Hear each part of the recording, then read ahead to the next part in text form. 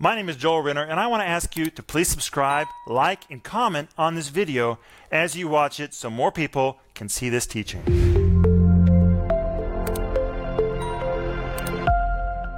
Welcome to Home Group. This is Monday night. I am so glad to be with you. I wish Denise was here, but she's going to be gone one more week. But in the place of Denise, I have two of my favorite people on the planet, Paul Renner and Joel Renner. Hey, guys. It is so good to be with both of you. I'm really glad to be here. And you know, right now, a lot of people are talking about coronavirus and all kinds of viruses. And I want to tell you something. This is not the end. Jesus said at the end of the age that there would be plagues and pestilence. It's plural in Greek, which means when this one's done, there's going to be another one. And there's going to be another one. And there's going to be another one. And we're told very clearly in Scripture not to be jarred by all of these events. Keep your head on straight. And remember, we have the answer. Jesus is healing power. And when Jesus walked into the Pool of Bethesda, he was the answer for the sick people in that place. Mm-hmm. And we have the answer. He is Jesus. He lives inside us. Everywhere we go, we take the answer with us. Wow. Amen. Praise Jesus. Hey, but tonight, guys, we're going to do tonight and all this week, every home group this week is going to be called Do You Want to Be Healed? And it's going to be based on our study guide called Do You Want to Be Healed? And actually, I have a whole series on this. If you are interested in it, it's on our store, on our website. The study guide is so wonderful. It's kind of an odd question. Doesn't everyone want to be healed? Well, everybody says they want to be healed, but everybody really doesn't want to be healed. You know, your mother just told me a story about when she was healed of acne. Your mother didn't just have acne, she had cystic acne that went through all 5 layers of skin on her face and on her neck. And one day the Holy Spirit said, Denise, do you really want to be healed? And she thought that was an odd question. But then the Lord revealed to her that she had enjoyed the attention and the pity she had received from her mother because of her sickness. And though she said she wanted to be healed, there was still something in her that kind of relished that attention. And she had to repent of that before she could be healed. Sometimes there are things in our character that stop us from being healed. And when Jesus came into the Pool of Bethesda, he strangely asked a man who had been sick for 38 years, do you really want to be healed?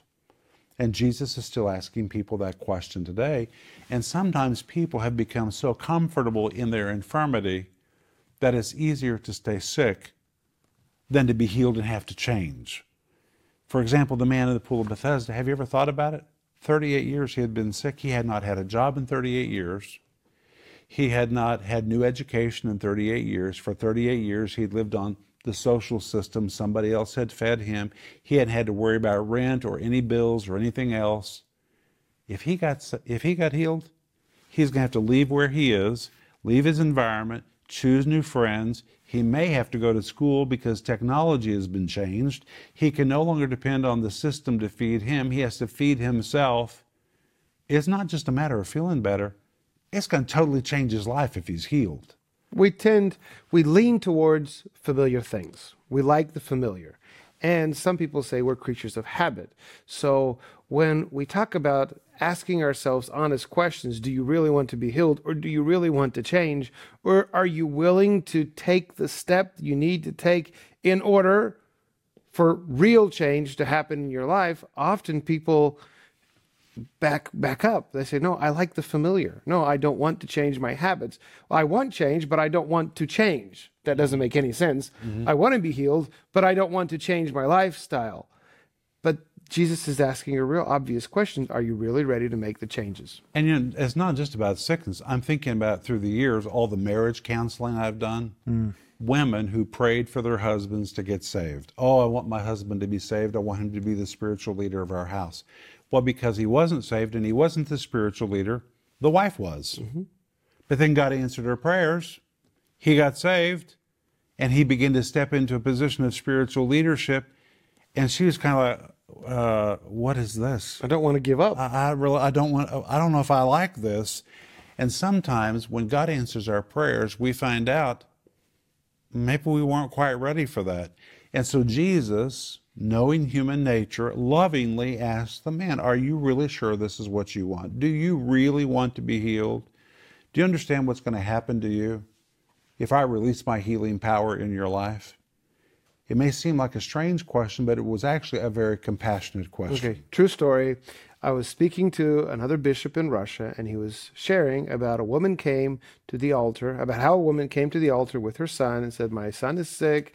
He's paralyzed from the bottom down. Could you please pray for him?" And he went on to pray for healing. And then the mother stopped him and said, "No, no, no. We're not asking for healing.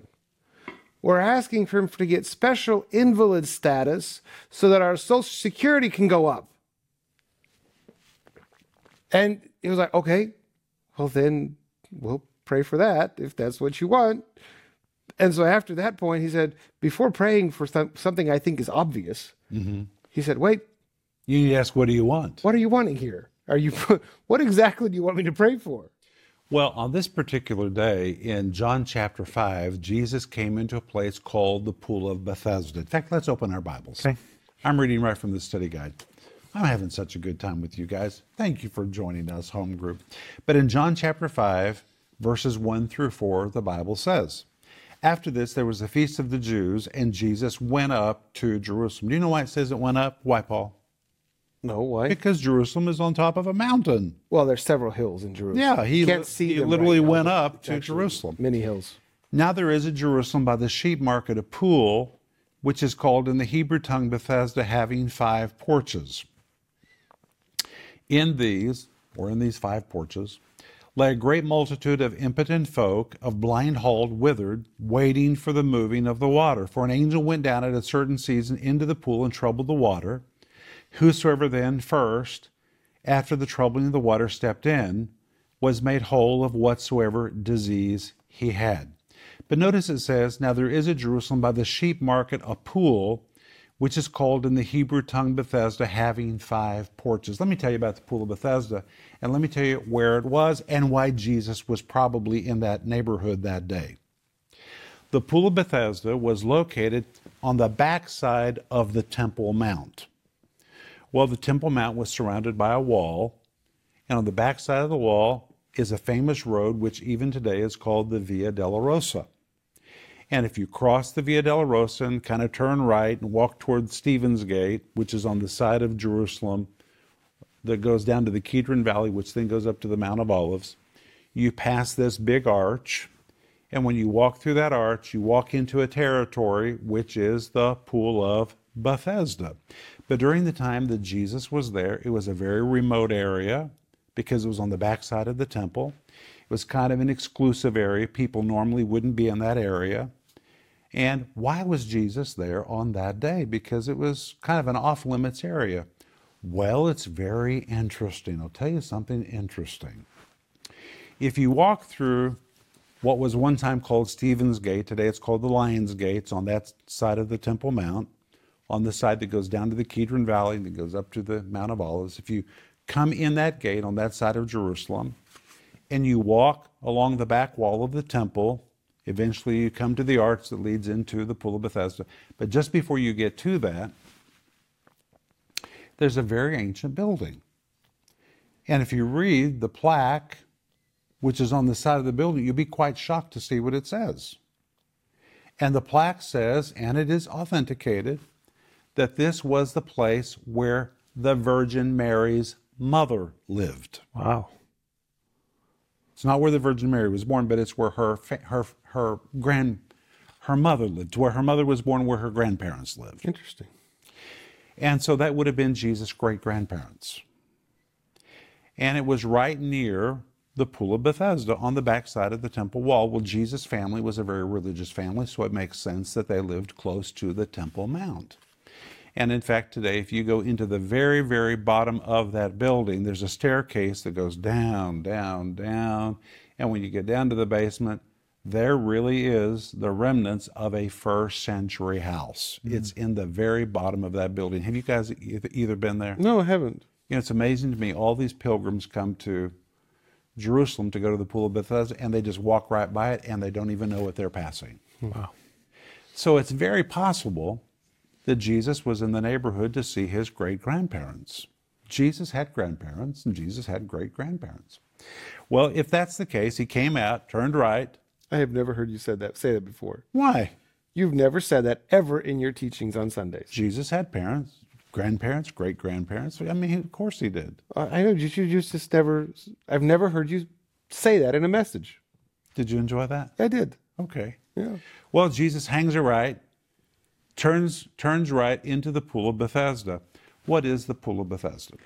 Well, the Pool of Bethesda, first of all, was not a place for sick people. It was a place that originally was like the country club of Jerusalem. It was crystal clear, pure water. And in fact, the water there was so magnificent that the wealthy, who we today would call the intelligentsia, a lot of the priesthood, who were considered to be the politicians and the rich people of Jerusalem, they would come to the Pool of Bethesda. Pool of Bethesda was not the original name. The sick people called it the Pool of Bethesda. And they kind of claimed this as their territory. And it was very exclusive. It was walled. Nobody could go in there. And because the water was so wonderful, they would swim there. They would eat there. And it became such a place where they recreated that they began to build porches around it where they could sit under the porticos and they could eat and they could talk and they could swim. And it became like the exclusive country club of the rich, the powerful, and the intelligent in Jerusalem. But as time went by, the spring in the bottom of the pool, and by the way, there's only a couple natural sources of water in Jerusalem. Yes. That spring began to dry up, and when it did, the water turned really sick. You know what it's like when you have hot water, Stale. stagnant water. It turns green. It begins to grow ugly things. And the intelligentsia said, you know what? This place is no longer fitting for us. We are not going to come to this horrible place anymore. And they abandoned it. And when they abandoned it, it began to fall into disrepair. The marble began to crack. The terracotta tiles began to fall off the roofs. It had been covered with mosaics. I mean, it had been a magnificent place, and it just fell into disrepair. And the sick people began to fill it. And it became like a nursing home.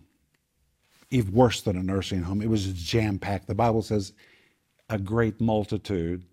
Great multitude in Greek. It's based on the word chamai. It means they were just piled on top of one another in this place. And they were there because there was a rumor that when the water was stirred, it was because an angel had stepped into the water. Well, interesting that it says the moving of the water. That word moving describes a fierce agitation of the water. But there's a problem here. There's really a problem. Because there's no source for movement. There's no source for water flowing in. The spring has dried up.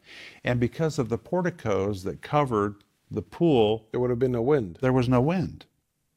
But suddenly, the water would begin stirring, not rippled like this, like the wind would do, but stirring, kind of like what you see in the bottom of the bathtub when you pull the plug. The water began churning like this. And it describes a fierce, fierce churning. Well, there's no natural explanation for that. And they believed it was an angel who had stepped into the water. And whoever was the first into the water, they kind of thought there was some kind of a magical touch in the water itself. Whoever was the first into the water would be whole of whatsoever disease he had. That was the Pool of Bethesda. And the sick people called it Bethesda. What does Bethesda mean? Bethesda means house of mercy, house of grace, or the place where God's goodness is poured out. Oh, wonderful name. Isn't that amazing? Wonderful. And the people said, God lives here. And it's where mercy miracles took place, where people just miraculously experienced goodness and grace, and sick people were touched and were healed. And today you can still visit the Pool of Bethesda. And when you visit the Pool of Bethesda today, it's kind of hard to imagine what it looked like 2,000 years ago, because it's so deep. Yes. I mean, it's deep, deep, deep. It wasn't that deep 2,000 years ago. It just shows you how many layers have been built on top of it in 2,000 years. But that's really where Jesus came that day. And it's likely that he was in the neighborhood to see his great-grandparents, hung a right as he came out, turned into the Pool of Bethesda, and when he walked into that place, everything changed in the life of one man. You know, I'm thinking about some of the miracles I've seen in our own ministry. We have seen amazing miracles.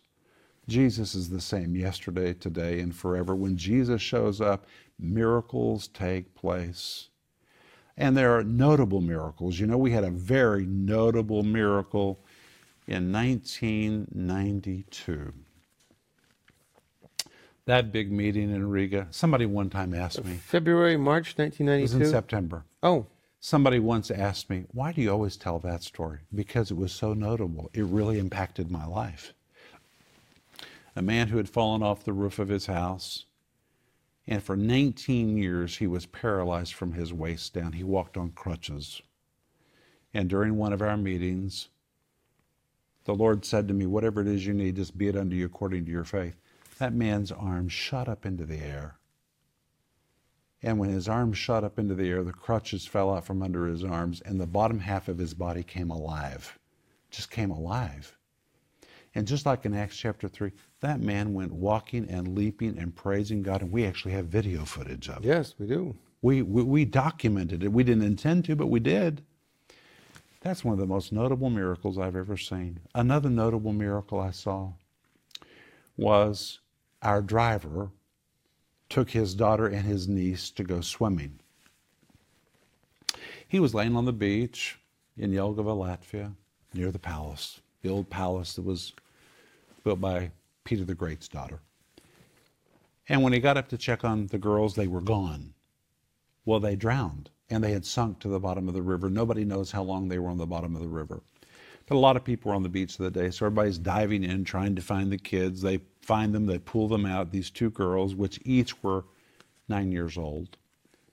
And there was a doctor there who was swimming, so he resuscitated them.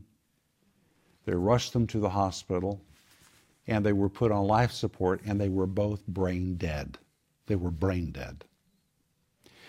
And for 30 days, an amazing thing took place in their hospital room.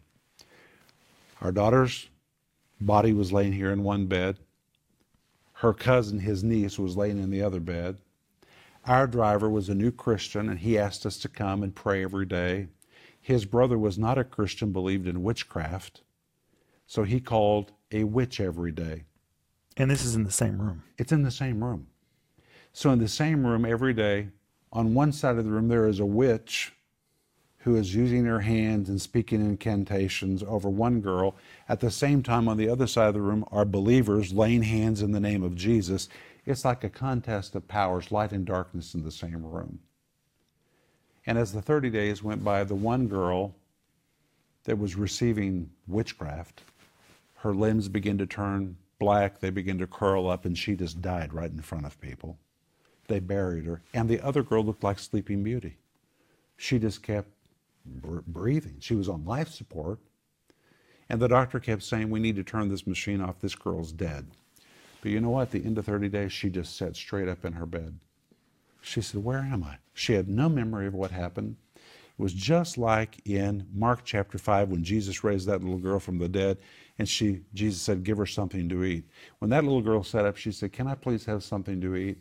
And you know, it wasn't so long ago, we saw her. We saw her. A girl really raised from the dead. That was a notable miracle. Mm-hmm. Another notable miracle that really stands out in my mind happened right here in Moscow. A woman who came to see me for counseling, and she was a schizophrenic. Now, I know that people don't like that word schizophrenic anymore, but that's what she was. She was not just bipolar, she really had multiple personalities. And one conversation, you could speak to different personalities. Well, the day that she came to talk to me, it was her talking to me. And I said, you can be healed. She said, I don't know if I can be healed because these other personalities take over. I said, you have to make a choice. Do you really want to be healed? And you know, that woman made a decision. She was going to press her brain as hard as she could into the Word of God. And that woman was delivered of all those personalities. That's wonderful. That was a notable miracle. Yes. I'm thinking about the name, the Pool of Bethesda. Yeah. It was what most people considered probably a nasty place. Oh, it was filthy. I mean, the water stank, a whole bunch of people there that you really didn't want to be around. But for those people who were seeking for healing, This was a house of hope. But for everyone else, it was the nasty place that someone called the house of hope. Why would they call the nasty place the house of hope? So depending on who you are, Yeah. and whether you're really looking for God, if you're really looking for healing, if you're really expecting a supernatural movement of God, a place that other people shun could actually become a place of healing for you. Oh, that's so good, Paul. That's so good. You know, I'm thinking right now, you may need healing. If you need healing, please write to us or call us. We would love to pray with you. Just write us at prayer@renner.org, or you can call us at our toll-free number. We would love to pray with you. If you leave a message, we'll call you back. We'll really pray. We'll believe for Jesus, the same Jesus. He's the same yesterday, today, and forever, to walk right into where you are and release his power. And that's what Jesus did in the Pool of Bethesda. Look what it says. It says, now there is at Jerusalem by the sheep market a pool, which was called by the sick people, Bethesda, having 5 porches. And look at this, in the 5 porches lay a great multitude. In Greek, there's something here that's not necessary. You have 2 words. The word oklus describes a multitude by itself. But there's a modifier here, the word polus. You don't have to have it unless you really want to make a big statement. It means a great, great, great multitude. These people were packed into this place like sardines in a can. And notice how the Bible describes these sick people, impotent folk. The word impotent, the Greek word is asthenios. It describes people that are frail, but guess what else? It's the same word to describe people that are financially destitute. And that's what sickness does to you. It steals. It steals. It steals your money. It steals your health. Your it abilities. steals your hope, your abilities. These people have lost everything financially because of their sickness. And the Bible describes them as blind, halt, and withered. Well, the word blind, back in those days, it was generally believed no one blind could be healed. It was considered to be the most incurable of everything. And if you look at all of Jesus' ministry, he raised the dead, of course that's fabulous, but when he healed the blind, that just was unthinkable, unthinkable.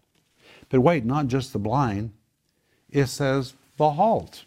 Do you guys know what the word halt means? I do not. It's the word maimed. These people who have lost a limb in some kind of an accident. Like sometimes maybe a farmer will lose a finger or lose an arm, or somebody in an industrial accident.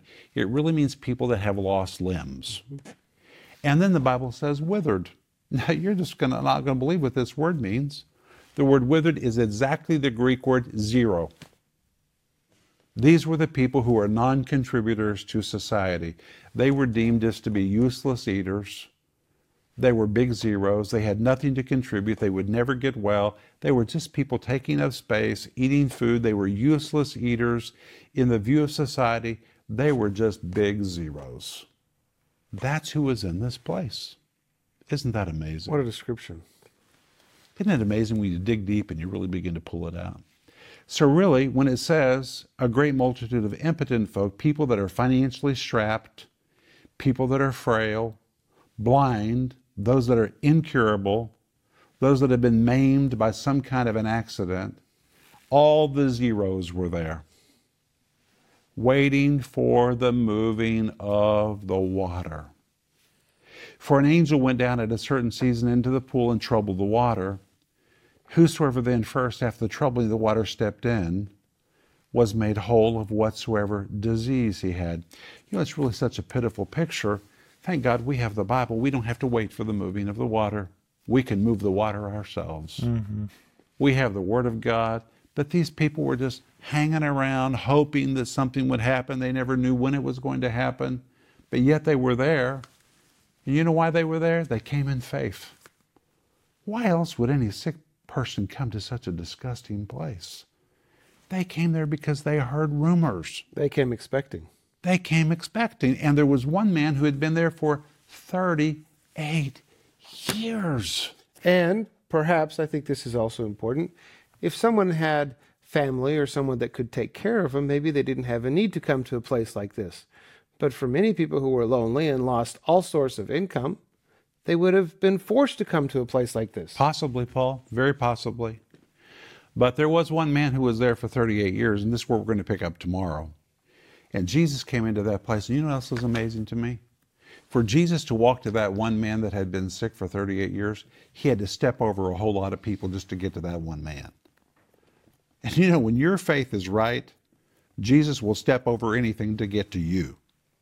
Jesus had to go step over a lot of things to get to that one man because he saw something in that man. That man was ready for a touch. And Jesus knows those that are ready right now, and he comes right to them. That might be you. Amen. We'd love to pray for you. Just call us or write to us. But hey, thanks for being with us. We're out of time. Can you believe this just went like that, guys? So enjoyable. Thank you. Oh, I'm looking forward to tomorrow night. Please don't miss tomorrow night. We're going to come back tomorrow night and finish talking about, do you want to be healed? And by the way, you can order this on our website or the whole series that goes with it. But Father, we thank you for the healing power of God, that you're the same yesterday, today, and forever. In Jesus' name, amen. Amen. See you tomorrow. Wow, wasn't that a great teaching? My friends, I want to ask you to please like, subscribe, and comment on that video you just watched so more people can see it.